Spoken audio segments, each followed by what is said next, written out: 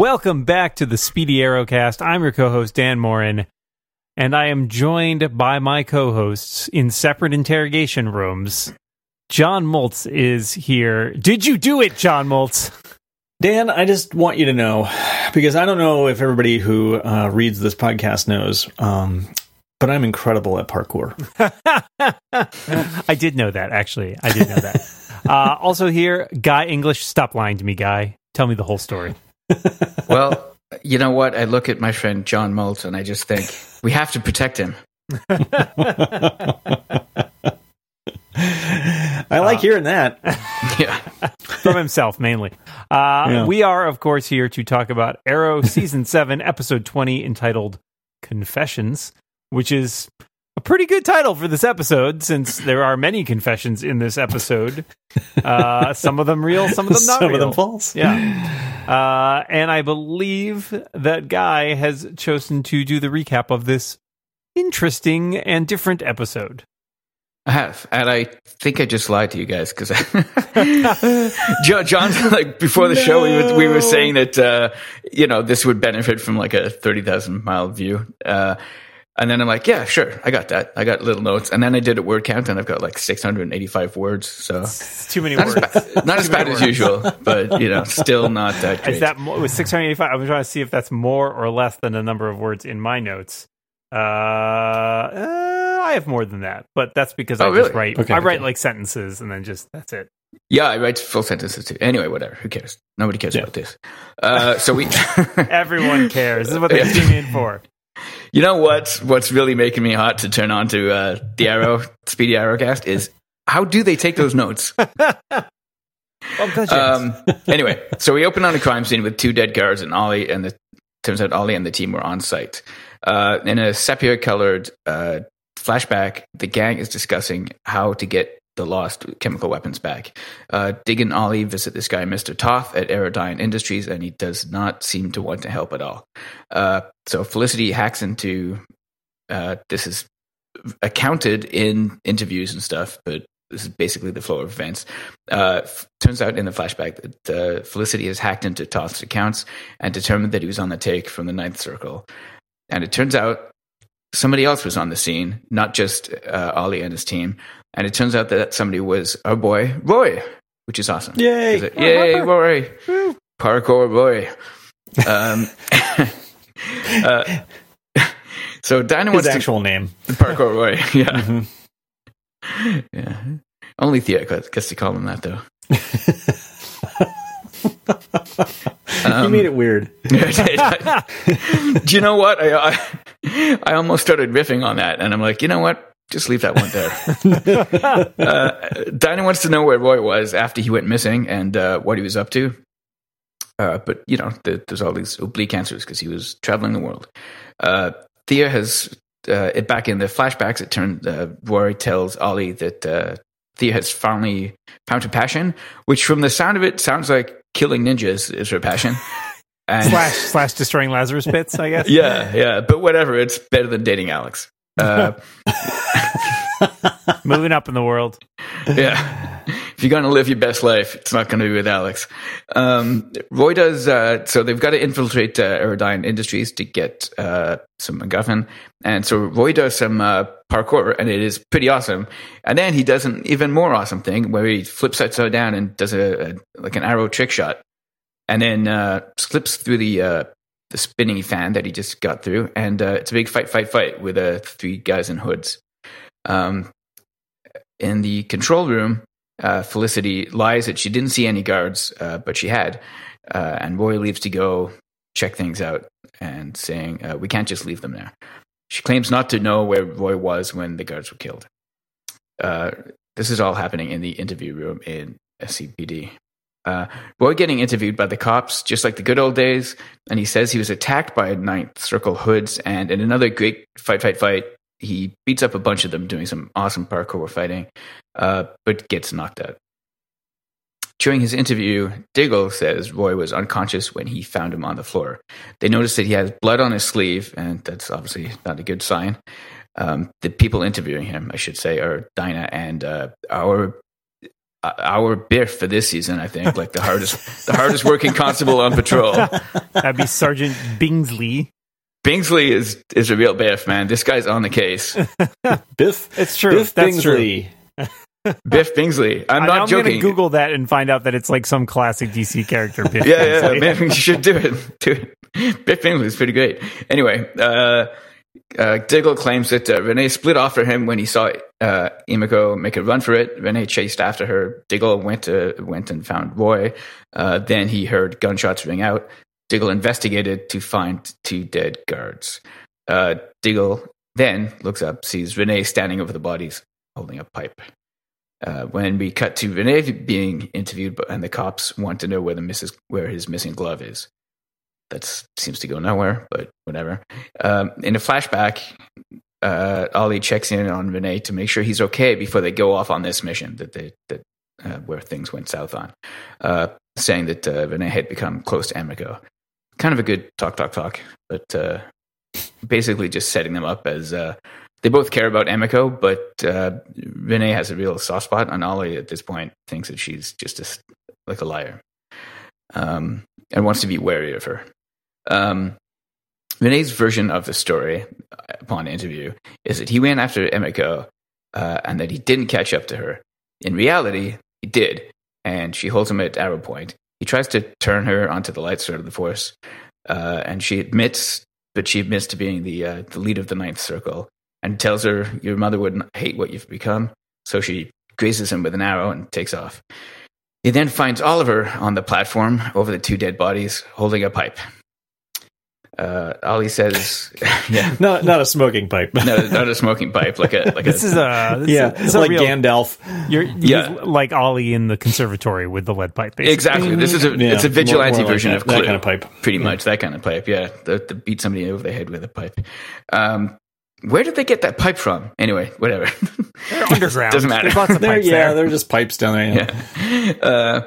Anyway, upon his interview, Oliver says that he broke into the ventilation room and did a fight. Then he disarmed the device, heard the shots, and then upon arriving on the scene, he says he found his sister, Emiko, had killed the 2 guards. But we don't see him see that. Back in the cave, they're all having a little book club, and Dinah arrives, and it is revealed that it has all been a scam. They'd lied, and they'd got away with it, because Biff Bingsley, as all Biffs ever, turns out to have had the right idea, but to have been stymied by his superiors. The real story. So now we get to see the whole thing, sort of thing, from beginning to end. Dinah is with the team as they go into the subway station. Ollie and Dinah get to the ventilation room. Roy fights the hoods in the corridor, as we saw earlier, but he gets knocked out for a second, and then gets up and he goes into a full Mirakuru rage. When the transit officers try to stop him, he attacks them and beats them to death with a pipe that he found on the ground, because it's Clue. It is Clue. Yeah. Except it's not a Mirakuru rage. Oh, well, yeah, but that's what I wrote. Yeah. You're reading my notes in real time. Okay. I have not. Okay. This is all unfolding. You may be surprised to know I did not do an editing pass on this one. This has all happened before. Exactly. The team arrives, and Roy is a broken man. They stop him from beating on the guy, and he's sort of looking wild-eyed and curled up in a ball, which is where Ollie says, we have to protect him. Ollie also looking pretty shaken. And then my night, I was hoping to just roll into this one, but now you're going to have to beat it. Oh, shoot. That wasn't Mirakuru. Sorry. Oh, shoot. Turns out that wasn't Mirakuru. How did you die, is what Ollie has to ask Roy. I did not see that coming. I actually did. I got it right before, right as they're talking about it, I got it. But it was before he says, I think I know what it was. I think right when he says, right around the time of that, I think I got there just about the same time Ollie did. Oh, okay. I figured it must be something. I didn't really quite get it, but I can't remember. I think before he admits it, I think I got it too. But because they spent a lot of time talking about the Lazarus pits. Yeah. That was a tip. But like it was right around the time Ollie says, "I think I know what it was." I'm like, yeah, me too. I did not. I really just thought it was. Yeah, I didn't get it quite then. But anyway, that's why my notes say, "Oh shoot." So it turns out, during a raid on the Lazarus Pit, Roy took an arrow, which is ironic, he says. To the knee. Then Thea resurrected him in the Lazarus Pit and then destroyed it. They were trying to keep his murderous rage under control, but oops, I don't know. He says something about Mirakuru. Not who cares? Doesn't matter. Now he's a rage machine. They find Emiko's, and then luckily somehow they find, although now in hindsight I guess it's a setup. They find Emiko's hidden lair, and in what appears to be the dumbest thing Dum Ollie has ever done, he tells Roy to come along because they're a team. The guy just killed 2 innocent people. Yeah, I questioned that decision as well. And Ollie's like, "You're always a brother to me. Come along and let's put you in another situation where you may kill people." Ollie. Yeah. When he's not being a dick, he's being a dum-dum. Anyway,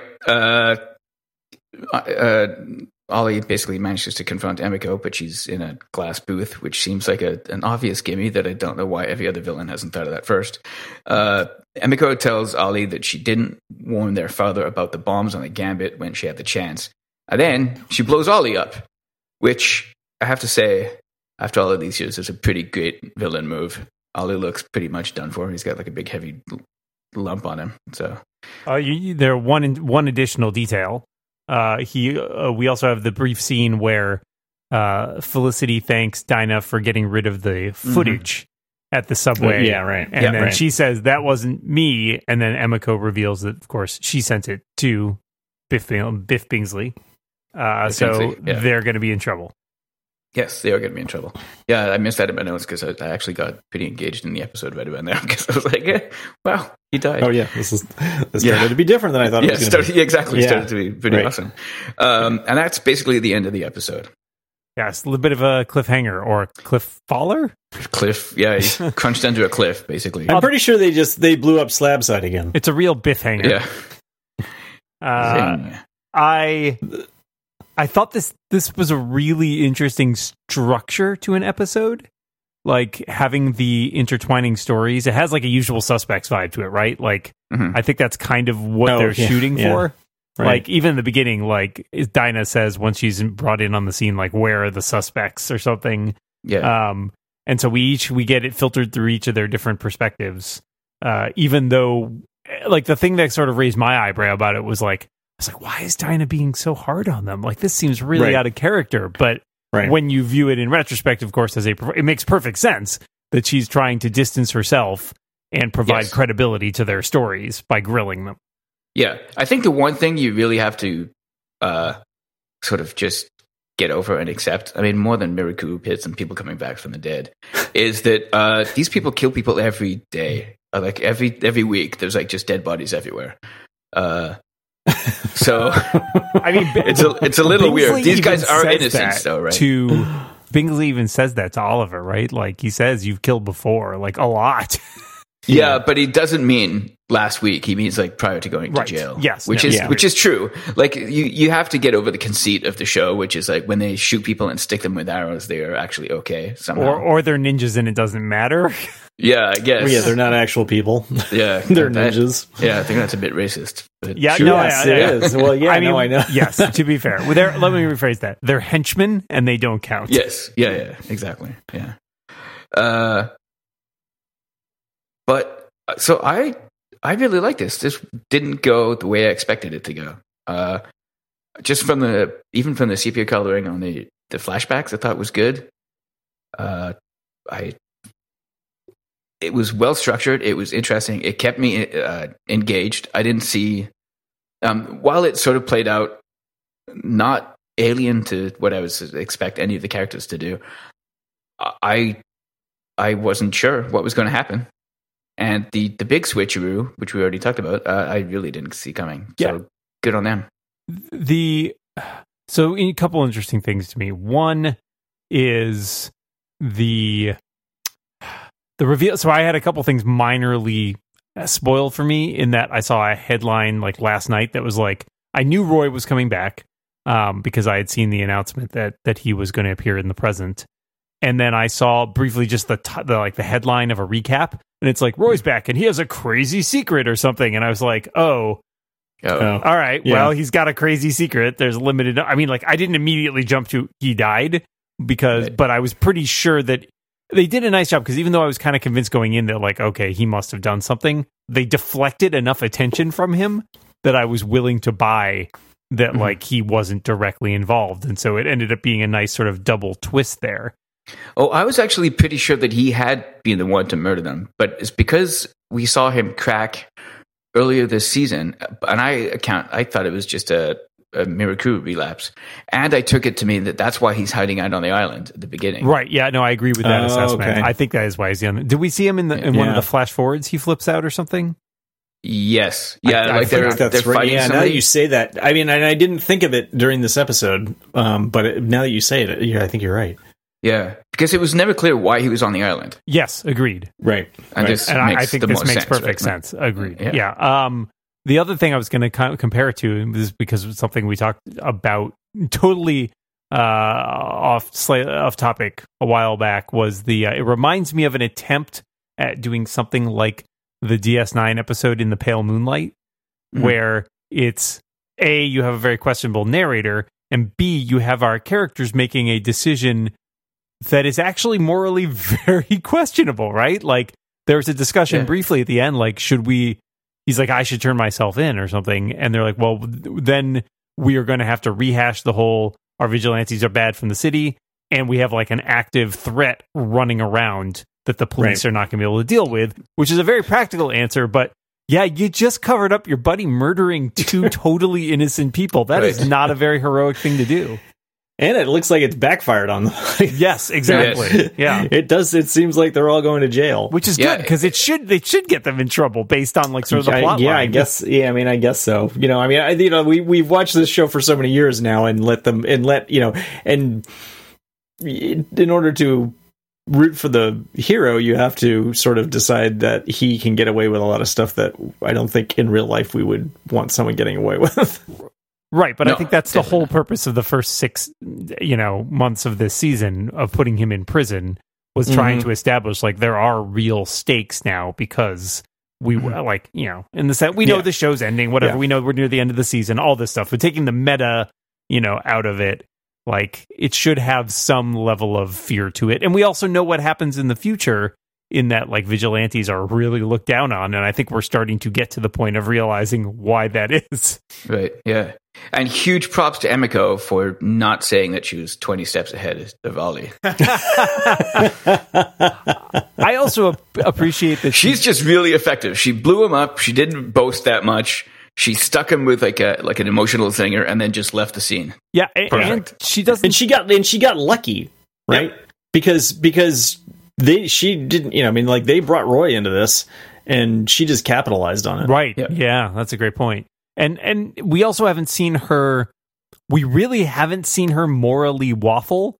Like, everything I think in which that was the case was kind of for show earlier in the season, where we think she and Ollie are like sort of getting along and breaking down barriers. I think we established that basically all of that was kind of an act. Like, I mean, I think she could have gone either way when she asked her dad for money to start her company. Oh yeah, but that was well before the events of this season. Oh yes, yeah, certainly. But I think that was like the moral waffling thing. That was the turning point. Yeah. When she burns the Looney Tunes plans for the boat. Yeah, I think that's what. But yeah, in this episode, like, the only thing that I think she is somewhat soft on is Renee, because I think she could easily have killed him with that shot. Oh yeah, and she doesn't. I think she very deliberately shoots to wound him. I think she does have a soft spot for him, but that's not going to change her mind about, her agenda. No, so, right, not at all. Yeah, there's not. And again, I don't. Yeah. Well, I don't think she's not morally waffling there either. No, that's my point. She wants to save him. She's like, she doesn't want to kill him. She postures that he is in danger when he's not really.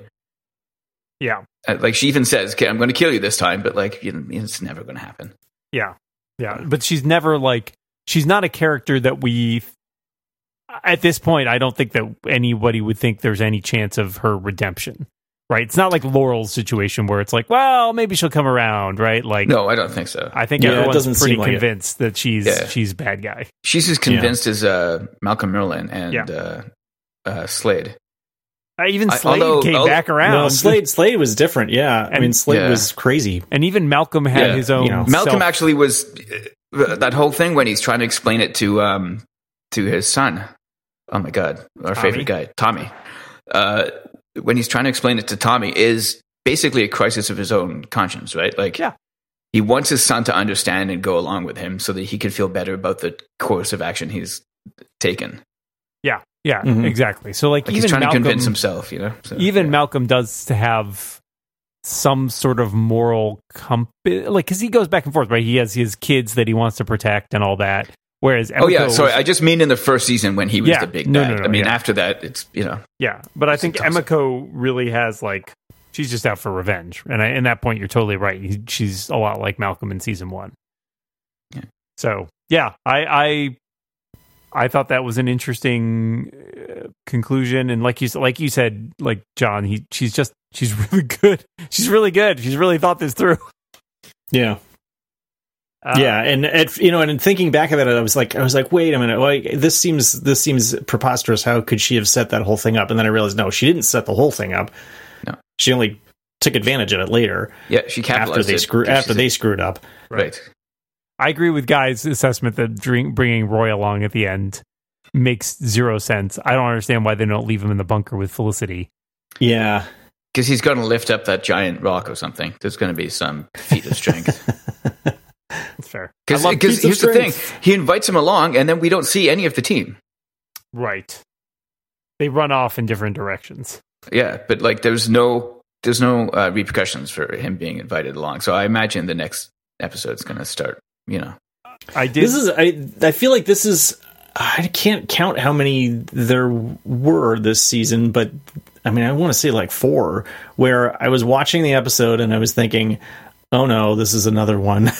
Like this is, and I keep doing it, where I think, oh, this is another classic Arrow episode, which I'm not going to like because it's too Plot Convenience Playhouse. And I mean, some of it still was Plot Convenience Playhouse, but still, when the twist came, I was like, okay. Now this makes sense. Now this is much better. Yeah. And, and it didn't come until like 3/4 of the way through the episode. Which is nice. No. It's nice when I did. Yeah, so good. So to your point, I did like the change of format, like the usual suspect style kind of thing, because at least that's mixing it up a little. But you're right. I did feel like it was playing out more or less as a standard Arrow episode with a nice twist to the presentation. And then we got something pretty great out of it, so I'm very happy. Yeah, a couple things. Okay, go ahead, John. We'll do the ritual later. I wanted to call out a couple things that I liked in here. One, I do enjoy Roy coming back down and meeting people in the bunker, and Felicity like freaking out and giving her a hug. I think she and Emily Bett Rickards and Colton Haynes are like really good friends, and like they haven't had. I guess do they have a scene together in the flash forwards? Probably at some point, but still, it was a cute moment. I like that. I liked the comment about Roy being incredible at parkour, which feels like a thing that everybody... I mean, that was a thing I started reading in one of the reviews, might have been on the AV Club or something, was like they talked about Roy parkouring all the time. And I kind of feel like that was a writer's reading those reviews moment and just be like, yeah, let's just let's throw that line out there. Let's just say it, yeah. Getting to which, the fights were great, particularly Roy's. Yep. I agree. Yeah. Roy's was good. Ollie's in the room with the bomb was pretty solid. And then with him, without Dinah. The guy with the crazy shock staff, that was kind of wild. By the way, you've stumbled upon our sponsor. Oh, I have. What do I win? I said it's the Electro Staff. I win $100.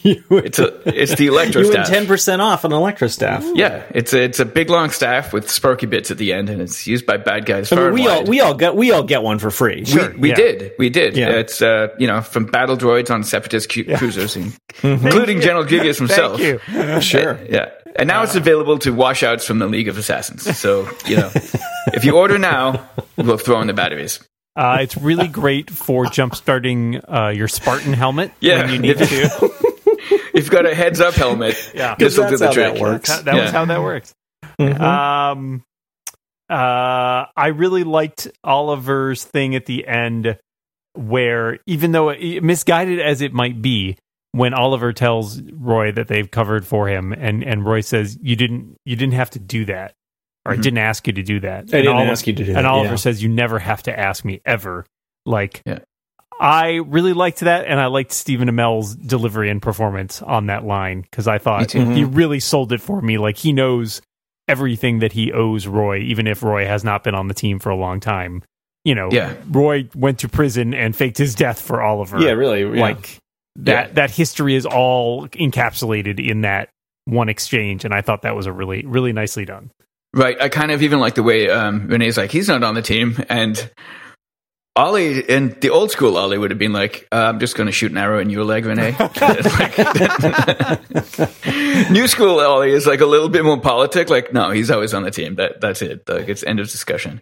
But I really love that. And it harkened back to me to some of the more tender moments for like season 1 or 2 kind of thing. Yeah.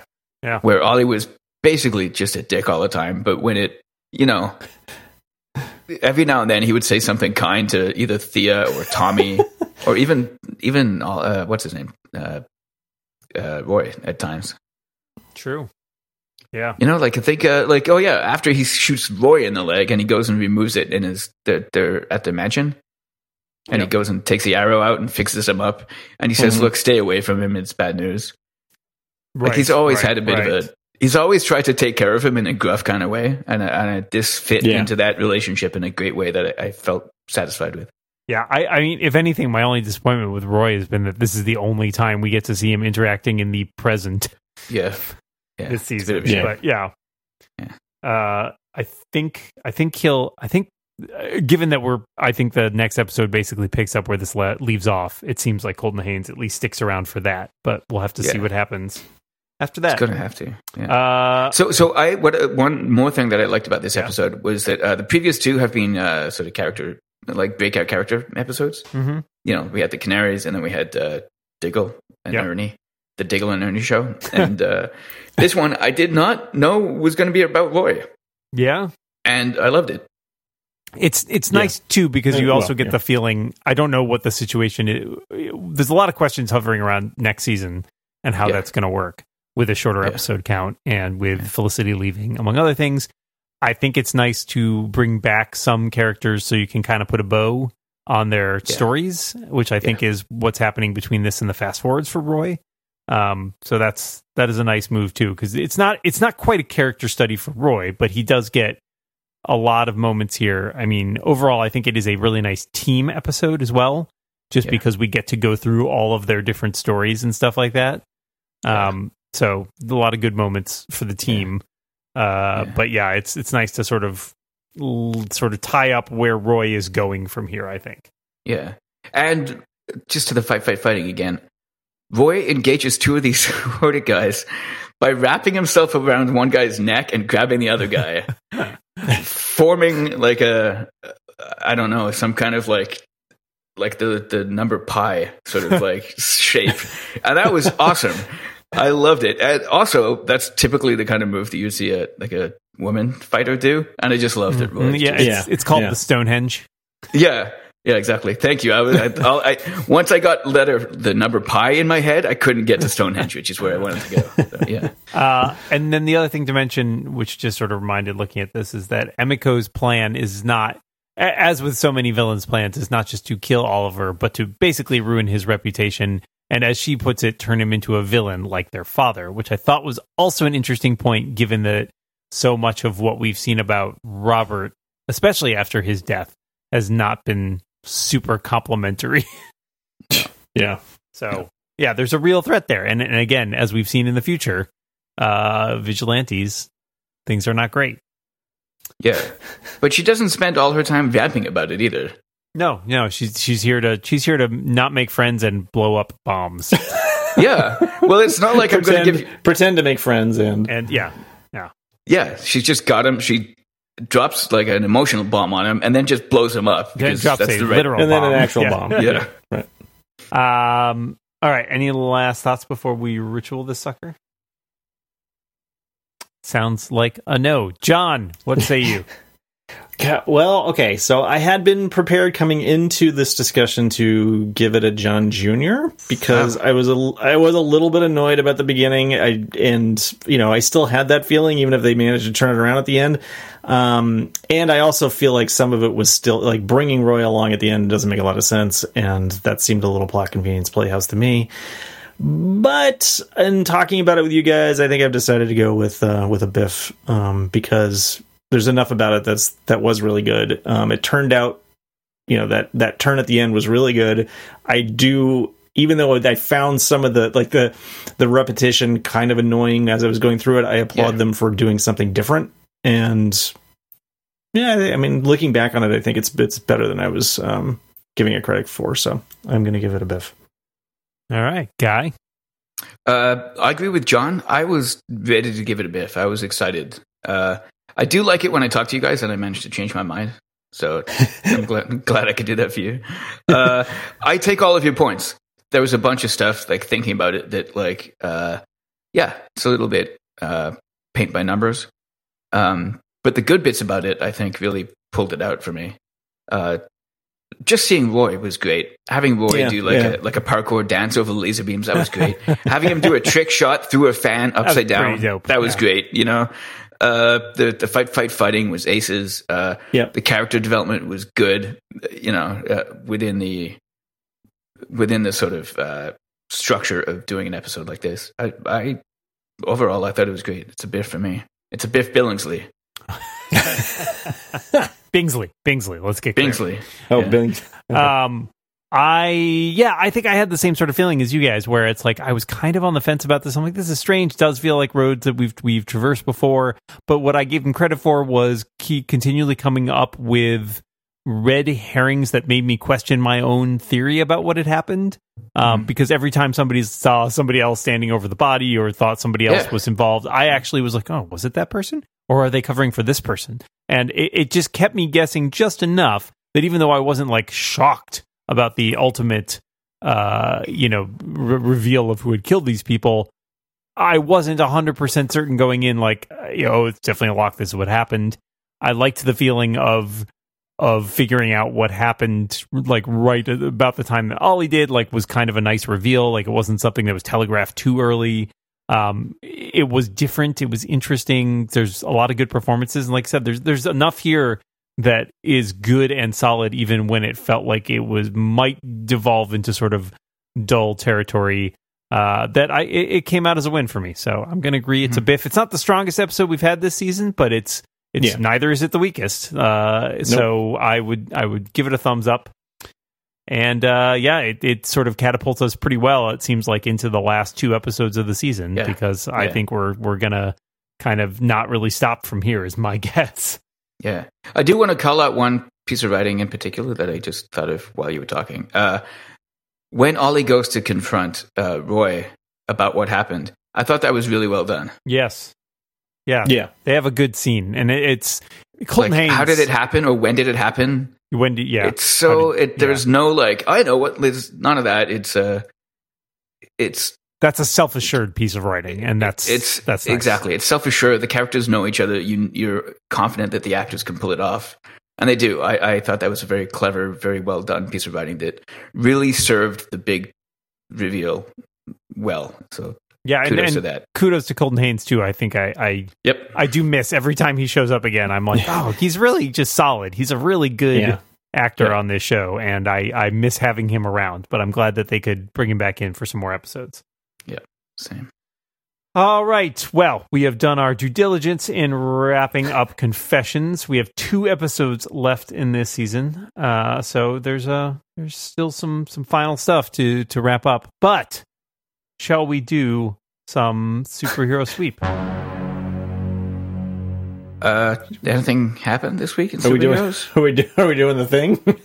Well, anybody see any movies this week? Do you want to talk about that, or do you want to talk about? I noticed that Guy or someone put in our superhero sweep topics also the Gotham finale was also. Oh, see, I haven't seen it yet. Oh, okay. Well, perfect. So I guess we'll hold off on that. I guess we won't talk about that, or I'll just ruin it for unless John. you want me to sign off. Yeah, I mean, this may be a real hit the spoiler sweep double hard, because Yeah, okay. So this will be early. You may not have seen the movie we're going to talk about. It is Shazam. the movie everybody's talking about. I haven't seen Shazam. I know. All right. We are going to talk about Endgame, Avengers Endgame, which came out this past weekend. If you do not want to hear anything about Avengers Endgame, you can probably safely stop the show now. Just stop.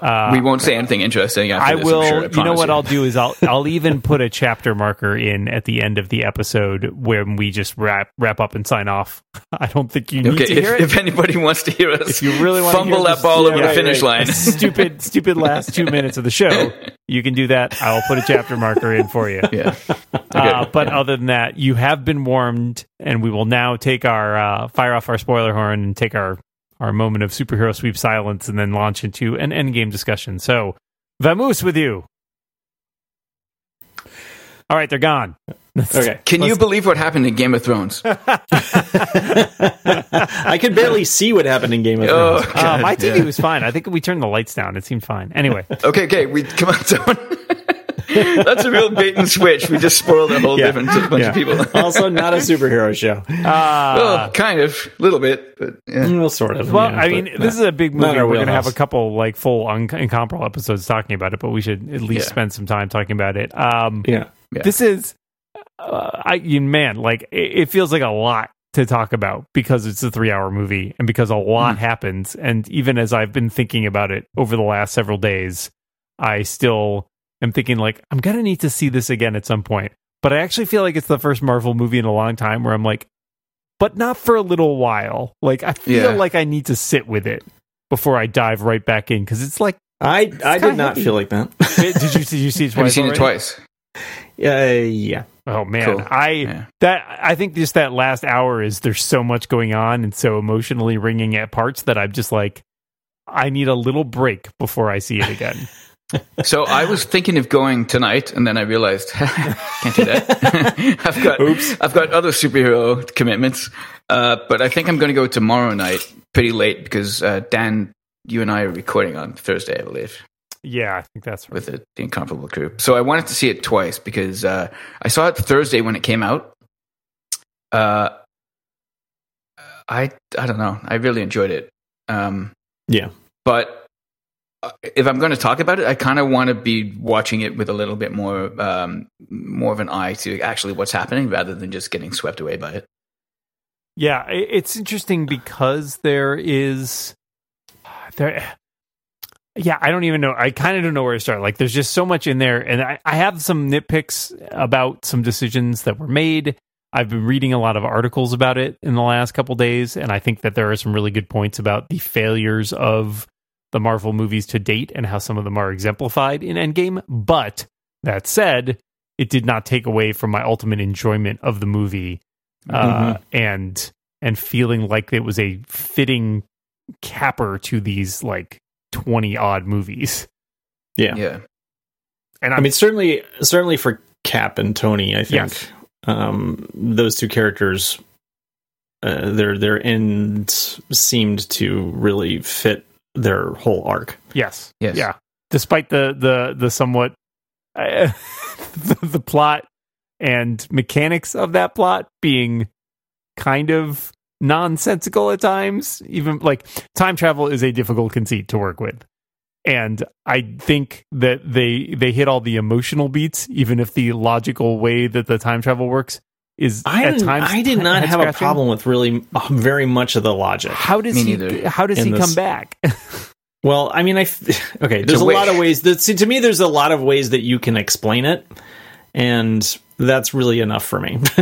Okay, I don't think they need to go into every detail, and I mean, it's not that it's every detail. It's I think if you make rules, you should be consistent with those rules, and there are definitely parts that don't seem to follow the path that they've laid out.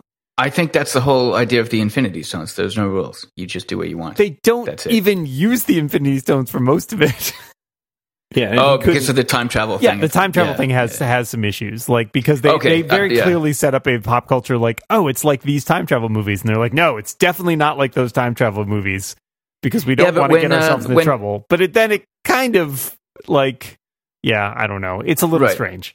Yeah. Okay. So if you didn't listen to us before, for reals now, go away. Seriously.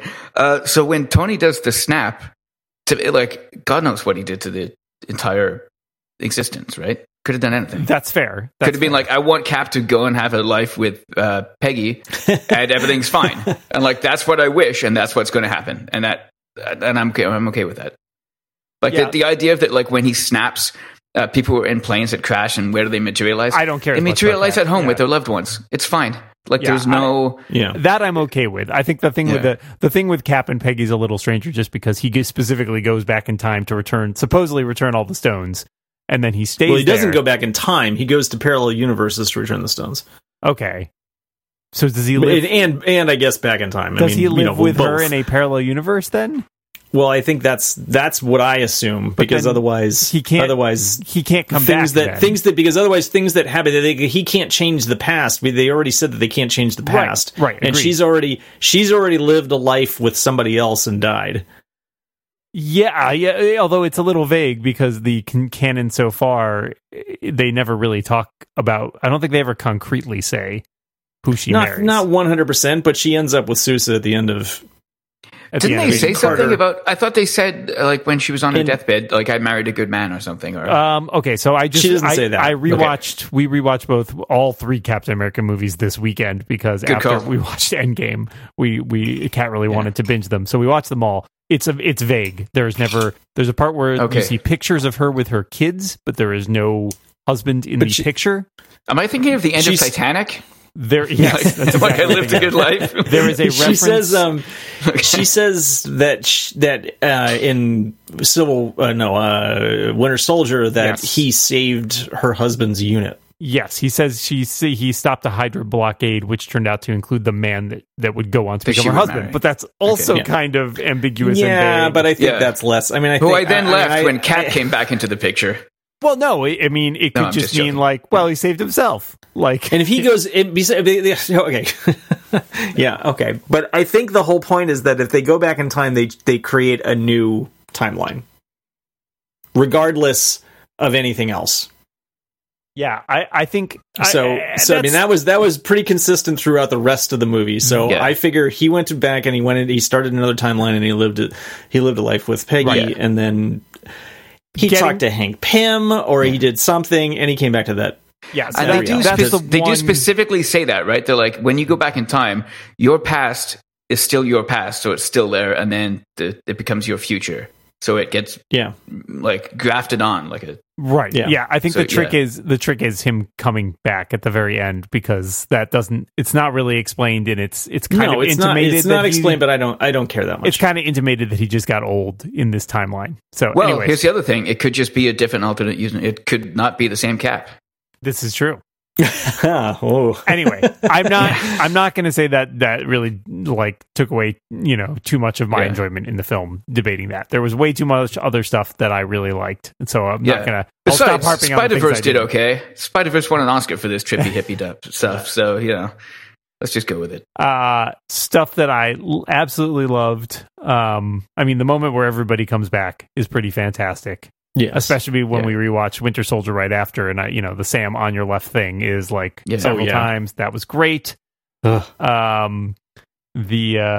chokes me up. The thing that I did not see coming, that really made me like yell in the theater, was Cap picking up Mjolnir. Like that to me was, I was like, oh my god, I did not think they were going to do this ever. Like I just thought they'd leave it I didn't as think a so thing. either. But there's that moment. There's that moment in Age of Ultron where he goes and he goes to pick it up, and it moves just a little bit. Such a good moment. Yeah, it's fine. You could have left it at that. You could have like it would have been okay.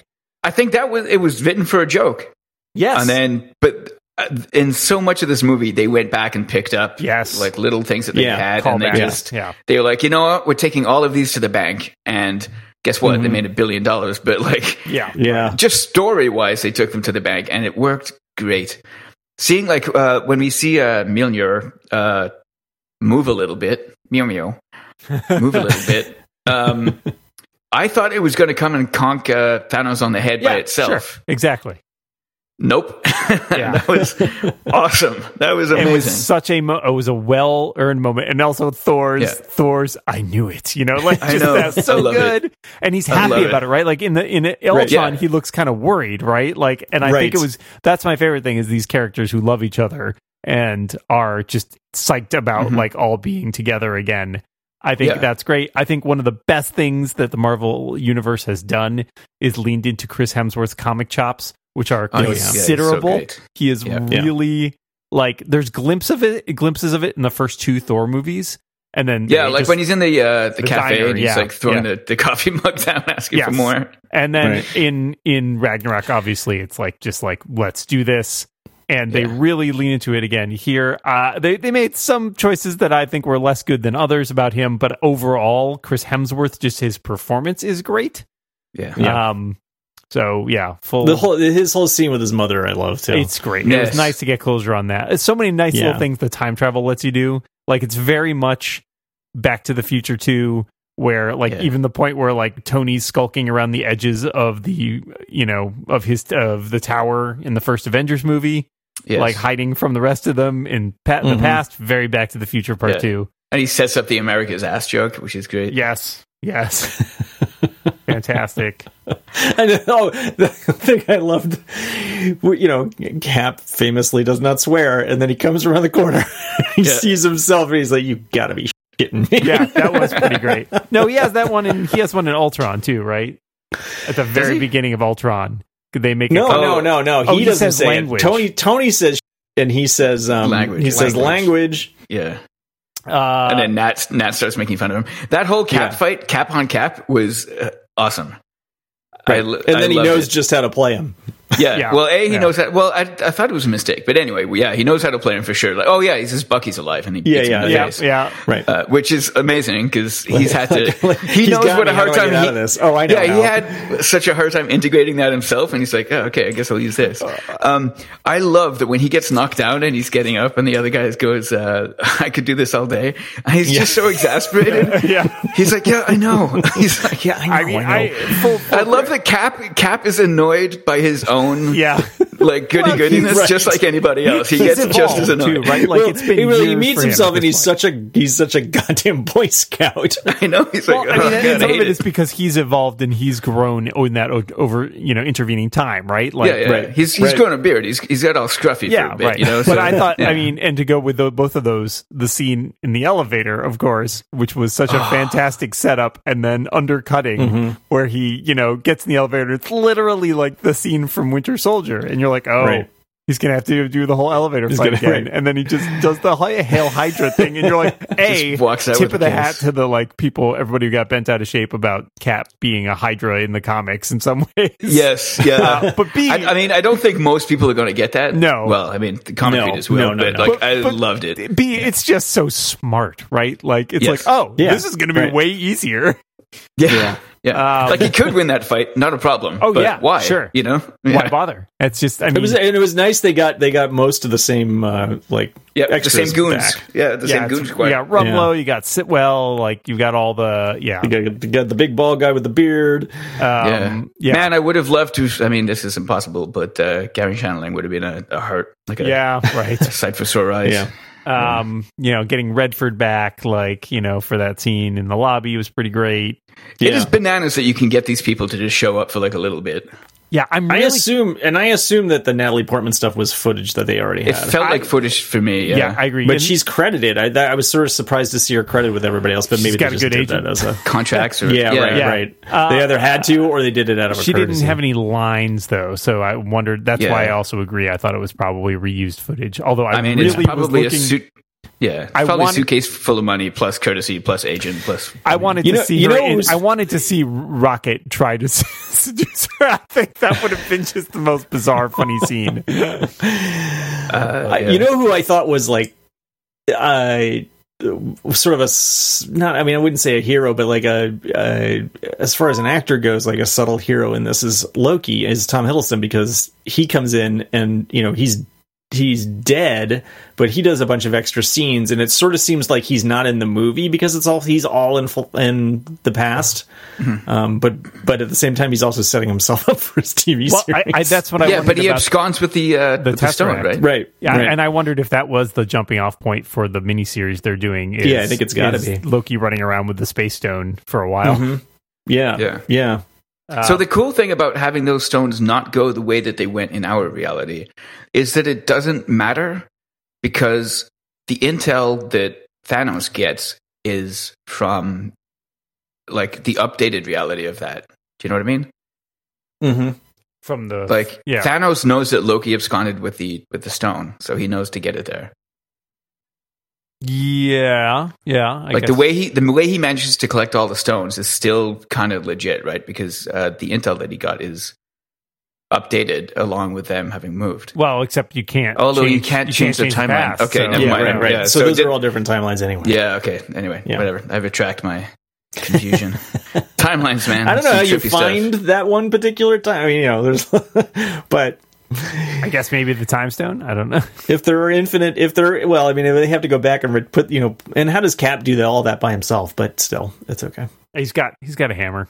It's fine. And the hammer. I'm not convinced that plan makes any sense, because I don't think the Ancient One was that convinced of it either. Yeah, that scene is a little strange because she goes. I like that scene. She goes through a very complicated explanation of why you have to be careful about this, and then it never really gets back to that. Well, Banner's like, I'll bring it right back. But to me, that means if you try to go back to bring it back, you will just create a new timeline. Well, I don't think she minds. When I heard what she said, I don't think that's the problem. I think she's subtly referencing the fact that Dormammu is coming, and they need the time stone in order to stop Dormammu, and that you can't just take this because I need this later because this thing is going to happen, and without saying that specifically, and that's if they create another a slightly different timeline, that's fine as long as they have the time stone. Presumably she could have looked at all the possible futures like Strange did and decided that worked. But she apparently didn't. So there's one of two things: either her timeline is condemned to be destroyed by Dormammu, the D-Dog, or when Thanos snaps his fingers, he decimates all life in his timeline and all other timelines. Oh dear, that's a real metaphysical head. No, because that doesn't work, because there are different Infinity Stones in different timelines, and because they've addressed this in the comics at least. Oh, okay. And I think in the comics, at least from parallel universes, if you get Infinity Stones from different universes, they don't work right in your universe. Okay. It's a warranty. That makes sense. You need an adapter. I've run all of the quantum theory in my head, and you know what? Yeah, right. Sure. It's like when you go to a different country and you need an adapter for your power. Exactly. Right. It's slightly different. There's a. It's fine. It's fine. It's not a thing that bears too much thinking about, because so much of the enjoyment comes from like what's happening right in front of you at any given moment. And I'm kind of torn about the time travel back to previous movies thing. I think it's, in one way, it's a nice sort of tip of the hat to the stuff that they've done to date. And then the other aspect is it sort of seems like a clip show. I think they do a nice job of interleaving it and also making it a point where it seems a little bit like a clip show, but you get to see like the new different stuff. Yeah, the new stuff, the new angles, the stuff that you didn't entirely see. Plus, and Tony's time with Howard is really good. Yes, Tony's time with Howard is great. Although it would have been really funny for Cap to run into him too. I always enjoy their relationship. Right.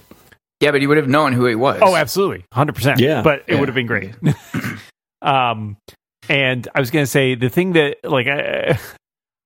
it's funny too, because I'd spent so much time trying to untangle certain parts of the plot that I get wrapped up in my own head. So I was thinking, I got a little annoyed because I felt like, Carol's first appearance, bringing Tony's ship back, doesn't how does that fit with the whole thing where she shows up and the pager's gone off from the end of Captain Marvel, and then and then Kat had to point out to me no, she shows up, then they send her to go get Tony. But it's a change. It's a change of format for those bumpers, right? Because usually It's you see in the bumper in the next movie, Yes. and in this instance, it's actually no. This is what happens in between the movie you just saw and the movie that you're going to see. Part of me wondered if it was in Endgame and they cut it just because. Yeah, maybe. I mean, they might have. Because, we're over time, and that you see that in Captain Marvel anyways, so why bother? Yeah. But yeah, because it's. I kind of missed having that moment of like people being like, "Who the hell are you?" Right? Like, Yeah. So, but that would have, that's like 2-3 minutes of screen time minimum. yeah, Like, who are you? What are you doing? How do you know Fury? What's going on? Oh, Thanos. Okay. Who's Tony? Why do I care about Tony? Okay. Right. Where did they go? Like it's a busy work. It's exposition. It's all busy work. Whatever. Let it go save Tony. Yeah. Which, by the way, Tony and Karen Nebula. Gilliam, thank you, hanging out was lovely. I liked that so much. The way that they got along was great.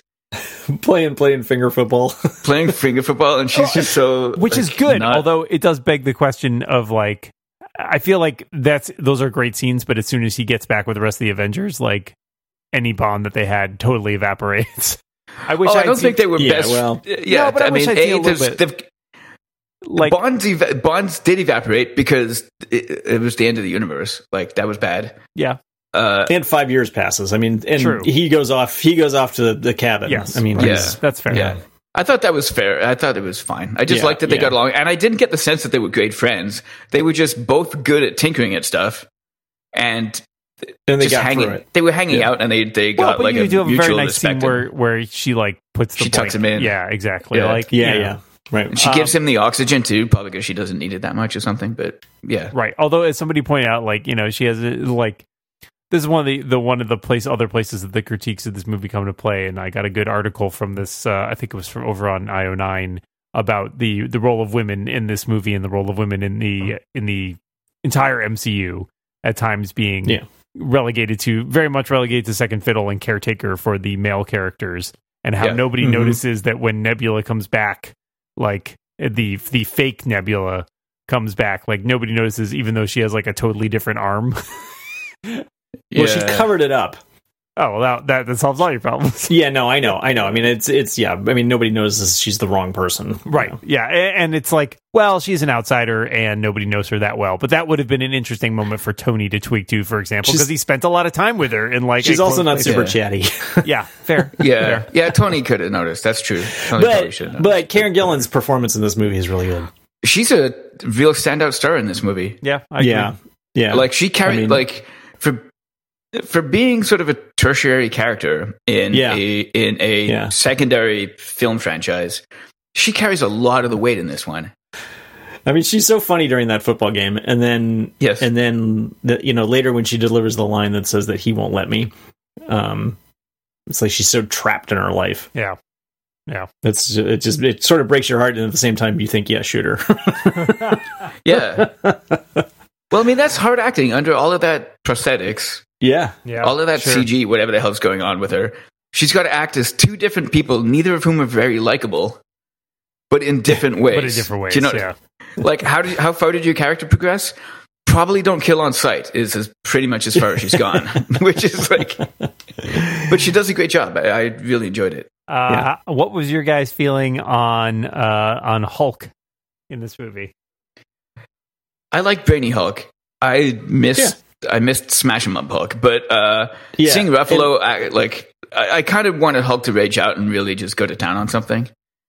But, and we really miss his transition. I mean, he's just there already, and it's kind of weird because it seems like there was so much left from the previous movie emotionally about between him and Hulk that it's all off it's screen. just like that's all just like that happened. And I think I read an interview where they talked about that, and I mean, and again, they can't do everything in a in a movie that's already 3 hours and 9 minutes long. So I liked all the little touches I understand it, but there where they're sitting at the diner with him and he's got just like gigantic plates of food. Yeah, right. I mean, so John, you and probably Guy, you probably both know the comics better than me. Like, there's like, it's kind of like a Gray Hulk thing, right? Like, isn't Gray Hulk kind of? Well, no, because Gray Hulk is like a petulant teenager. Evil. Yeah, he's more He's Mr. all Hyde. ego driven. He's smart. He's smart, but he's more Mr. Hyde. He's this is like an integrated. But Hulk. he's not Banner at all. Yeah, but there have been instances in the comic book definitely where they've had Banner be the brains and the brawn at the same time. I did love, but it's not just the brains; it's like an integrated whole of a character, right? Like, he's got like Banner's meek and demure at times when the integrated sort of Hulk character is often he's more confident. He's more confident. Yeah. I guess that's true. I guess that's right. He has some elements, but not all the destructive elements. I love though. My favorite scene with him is still the scene where when they do go back in time and he's like, they're like, smash some stuff on the way, and he's like kicking the taxi, and he's like, it's just stupid, you know? Yeah. I thought that was really great. I also like the stairs. Yes. So many stairs. No more stairs. I just love his dad vests. Like, he's still wearing Banner style clothes a lot. Like, and some of the times he's got uniforms that they put Smart Hulk in, Benny Hulk in. Like that jumpsuit that he's got. Oh, okay. Yeah. Okay. With the purple. Yeah. Yeah. I like that he's like still smart, but still kind of screws up the the time travel device. Right. That's just a good gag. And that bit, yeah. I mean, that was. I feel like that doesn't make a lot of sense. I mean, I guess Tony's explanation is like the best you could probably do with that. Time flows through you instead of going through time. Time went through him. Yeah. Which sure. I don't know how that works, but okay, that's fine. But Banner's reaction is to like, time travel. Yeah. That's what I mean about the bravado thing, right? Right, because he's okay. Because previous Banner wouldn't have done that, but Hulk Banner is like just going for it. Like compare that to Age of Ultron, where he's like, Tony, no. Yeah. This one's like, hey, look, it works. Killer robots, awesome. I consider this a win. We get some characters who get more screen time here than in the previous Avengers movie, including a couple people who get screen time that didn't even appear in the first Infinity War movie, like Scott Lang and Clint. Yeah. I'm surprised. I was a little surprised at how much Scott got in this movie. Well, I wondered, and that was the thing I wondered going in, was how much Scott being stuck in the quantum realm at the end of Ant-Man and the Wasp was going to come into play here. I had a strong suspicion that was going to be pivotal, and it did turn out to be. Although it didn't. I thought it was. Yeah, I bet wrong on that. I thought it was not going to be, but it clearly was. It did not. It did not definitively answer my question, which was I assume not, but part of me had wondered if being stuck in the quantum realm, if he had been supposed to be snapped and wasn't, because he was like essentially someplace else. Yeah, unfindable, and that was going to be the key. I thought it was going to be some kind of shield thing, right? Like some kind of shield against Thanos, rather than being the key to traveling back. But when I saw the movie, his mom basically time traveled, right? Like, she was in there for how long her time versus not how his long mom, Hope's mom. Oh, sorry, Hope's mom. Yeah, mother-in-law, whatever. Catwoman was in there for what? How long her time versus how long our time? Like 30 years, right? I think. Yeah, I thought it was. Oh, so it was a little bit less. I don't know. I thought it was mostly the same, but maybe. But I think the whole, it's the perfect MacGuffin thing, because it's unpredictable. It could do anything, unless you invent a doohickey like Tony, and then you can put some predictability around it. Right. Yeah. So Tony been saving up all those brain power juices for just a good moment, I guess. Yeah, I guess they're gonna have to rely on Cheery from now on. Yeah, well, so that leads into kind of an interesting question, which is where the MCU goes after this. I for one am really glad that they've described that like the next Spider-Man movie is kind of a coda in the same way that like Ant-Man was for the phase 1 or 2, I can't remember. So you have the big climactic event, and then you still have kind of like the implications. Although I thought this is, as many other people did, like, how many are there like now a bunch of kids who are like 5 years older than their classmates? Yeah. No, like, that's the whole thing about it's like the the Infinity Stones are a wish. Everything's back to whatever it should have been. But it is in the future. Like, I think it is technically in 2023 now. So, or whatever. Yeah, so my take was, did all of those people know that the other people had been missing all that time? Yeah. Yeah, well, Tony definitely did. I mean, Tony, when he hugs Peter, he's that's the reaction of a guy who's... Tony had been on this side of the events that caused it to happen. It wasn't clear to me that people on that side of the events, the people that got erased, or the rest of the world... Well, no, Peter said... I mean, he didn't know that... I mean, he didn't know himself, because he went to sleep and he woke up. Right, and then... But Doctor Strange said 5 years has passed. But when he sees Ned, too, it seems like they know they've been gone. I don't know. It's confusing. Yeah. That's going to be really weird. I'm assuming that there's so many problems with that part of it, like logical problems, that it doesn't bear. Yeah. So the real issue, I will say this: the real issue I think that they come down to is that they wanted to give. There's really only one reason that they don't just go back and try to undo things like in a different way, which is that Tony has a kid, Morgan. And they don't want to sacrifice that, which is. At the one hand, very Tony Stark, and at the other hand, like, there are billions of life forms at risk here, and we're trading them for, one person. Yeah, but he's the guy that makes the final decision. He's the guy who makes the snap. Who knows? Right. Like, if Cap had got it, he probably would have kept his promise, but, Yeah. Yeah, but, I mean, and I think that they also... more meta. Well, the other thing is, I mean, given the rules of the universe, given the rules of time travel as they set them up, if they did that, weren't they just creating another parallel universe? Right, we go live in that parallel universe. That sounds great. But then there would still be one where everybody would be dead. Well, yeah, you can't fix all the universes, John.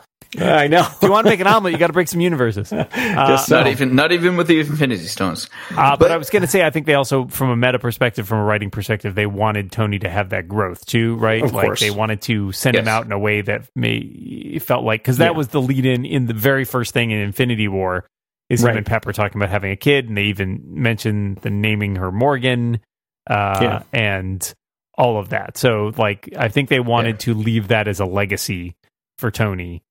Yeah, I think they spent. I sort of appreciated it, and I found it weird when I was watching it the first time. When the Avengers pull up to Tony's lake house, we spend a lot of time with Tony and his kid, just one-on-one, which I think is great because it gives Tony a lot of. You get to see his growth, you get to see him hanging out with his kid, and he's a really good dad. He's a great dad. Yeah. Go to sleep. I'll sell all your toys.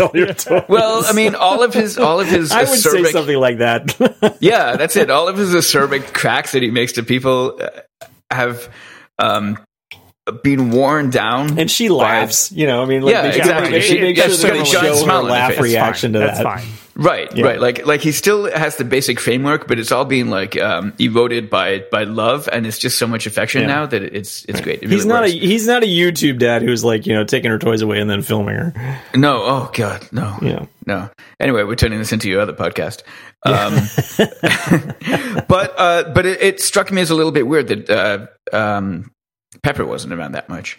Yeah, it's some of the not unwelcome, because frankly Gwyneth Paltrow kind of turns me off these days. But it was a little weird. Yeah. Like it felt like I wasn't sure that she was alive for a little bit. Yeah, she's off screen that long that I'm like, wait, did that Pepper felt a little somehow? awkward and made me wonder if they just were very limited in the time they had for her or something. Yeah, but maybe because he tells Morgan that I've built this helmet or built a suit basically for your mom. But he doesn't even say, like, it's not clear to me at that moment that is in fact Pepper. Yeah, it is a little strange that he's. Oh. Yeah, I didn't consider that. Really. I didn't. I'm with Guy though. I knew she was in the I knew she was in the movie, but it would have been hilarious if he was with the blonde reporter lady from the first one. Man, he really did not take the whole near-death experience to heart. Yeah. Well, that would also be pretty Tony, as he just hooks up with what's her name? What's the actress? It's a famous actress. It's Leslie Bibb. Exactly. Yeah. That would have been a hilarious cameo. Now we sort of branched off into our own parallel universe there, but I was going to start talking about the future of the MCU after this, which is kind of in an interesting state. So we have at least one case where a mantle has definitively been handed down, which is Sam becoming Captain America.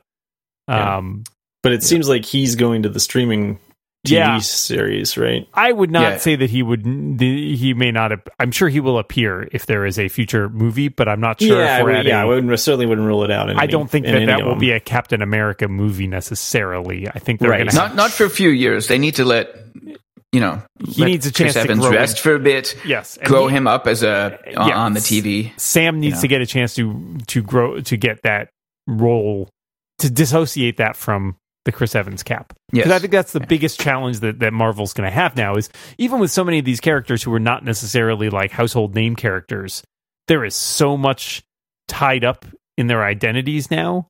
Yeah. That, like, I'm sure there's a part of Marvel that worries, like, this was it. This was like our big one, and like, it's not to say we're not going to do fine, but like, we're never going to hit that same high, right? Like the amount of money they just made on this thing, and the fact that they're gonna do the Eternals, which nobody knows. Right, well, and it worked great when the Inhumans they tried another group of people nobody knows. Well, I mean, they were originally going to do that as a movie, and then they did the terrible TV series with that, run by that guy who I hope they have learned to never trust again, because he also did Iron Fist.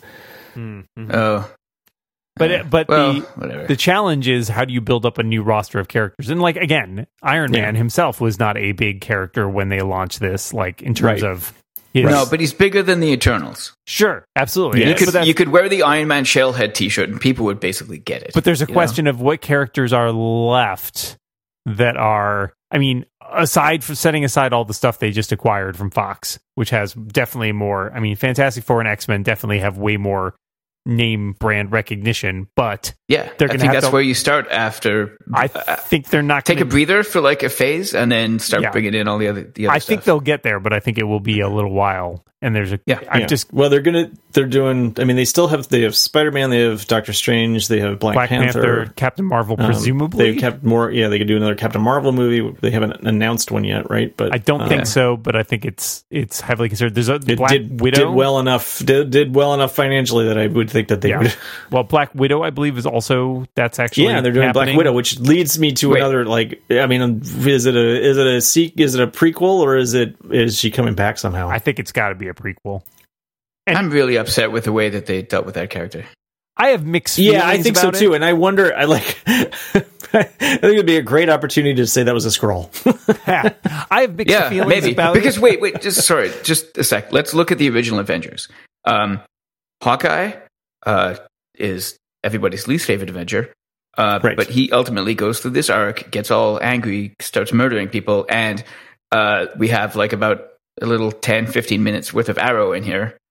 And then is sort of redeemed when Nat dies. Actually, man, we should have just done a whole episode sometime. That's the member feed stuff. Just Hawkeye, 5 years in hell. You have failed this movie. Exactly. Yeah. Well, he was good, but anyway, Nat, 5 years on an island called Japan. Okay, we could just riff on this for too long. I'm sorry. No, Nat, just save the good jokes for when we actually do it. Nat dies to service his story. Yep. I'm not entirely sure what her arc is, except from coming from... Well, we're supposed to believe, like, murderous spy lady, but immediately when we see her, she's mothering Banner as the Hulk. Yeah. She's nurturing Banner a lot. She is supportive of Clint when he gets taken over by Loki. She gets the worst service. Banner gets a good arc. Like, he integrates his angry side with his nerdy side, I guess. Cap and Iron Man have well established arcs. Is that it for the original Avengers? Yeah, all of them. Thor. She gets the worst. Well, Thor also gets a good arc. Thor. Sorry, yes, Thor, but it's not his arc's not over. Yeah, here's the thing. Let me put it this way. I think I 100% agree with you. I don't think that they did a very good job with her. And part of it, I think, is they never really fleshed out her character background. They tried, honestly, as the article I was reading about this suggested, like, in some ways, Age of Ultron, though it is the way it treats her is not great. It has the most about her in it of any of the movies, which is saying something. So to me, part of the big failing for it is that we never got a really good conception of who she was. We get little things dribbed and drabbed out there. And in rewatching Winter Soldier especially, like, she goes from somebody who Cap, like, really does not trust to, like, basically they have, like, an almost, like, sibling-like relationship. And, and that's as evidence in this movie when he goes. I mean, it's the best. Yeah, movie, and I think that the failure there is not having, and this is what I'm guessing the prequel will address, is kind of the double agent life that she lived, because we get that alluded to. Like Redford says at one point, like must get tricky, you know, being a double agent that never really goes away or whatever. But we don't really know anything about it. How did she go from the KGB to working for S.H.I.E.L.D.? It doesn't make much sense, and so I think. Do we know who's doing that movie yet? I don't.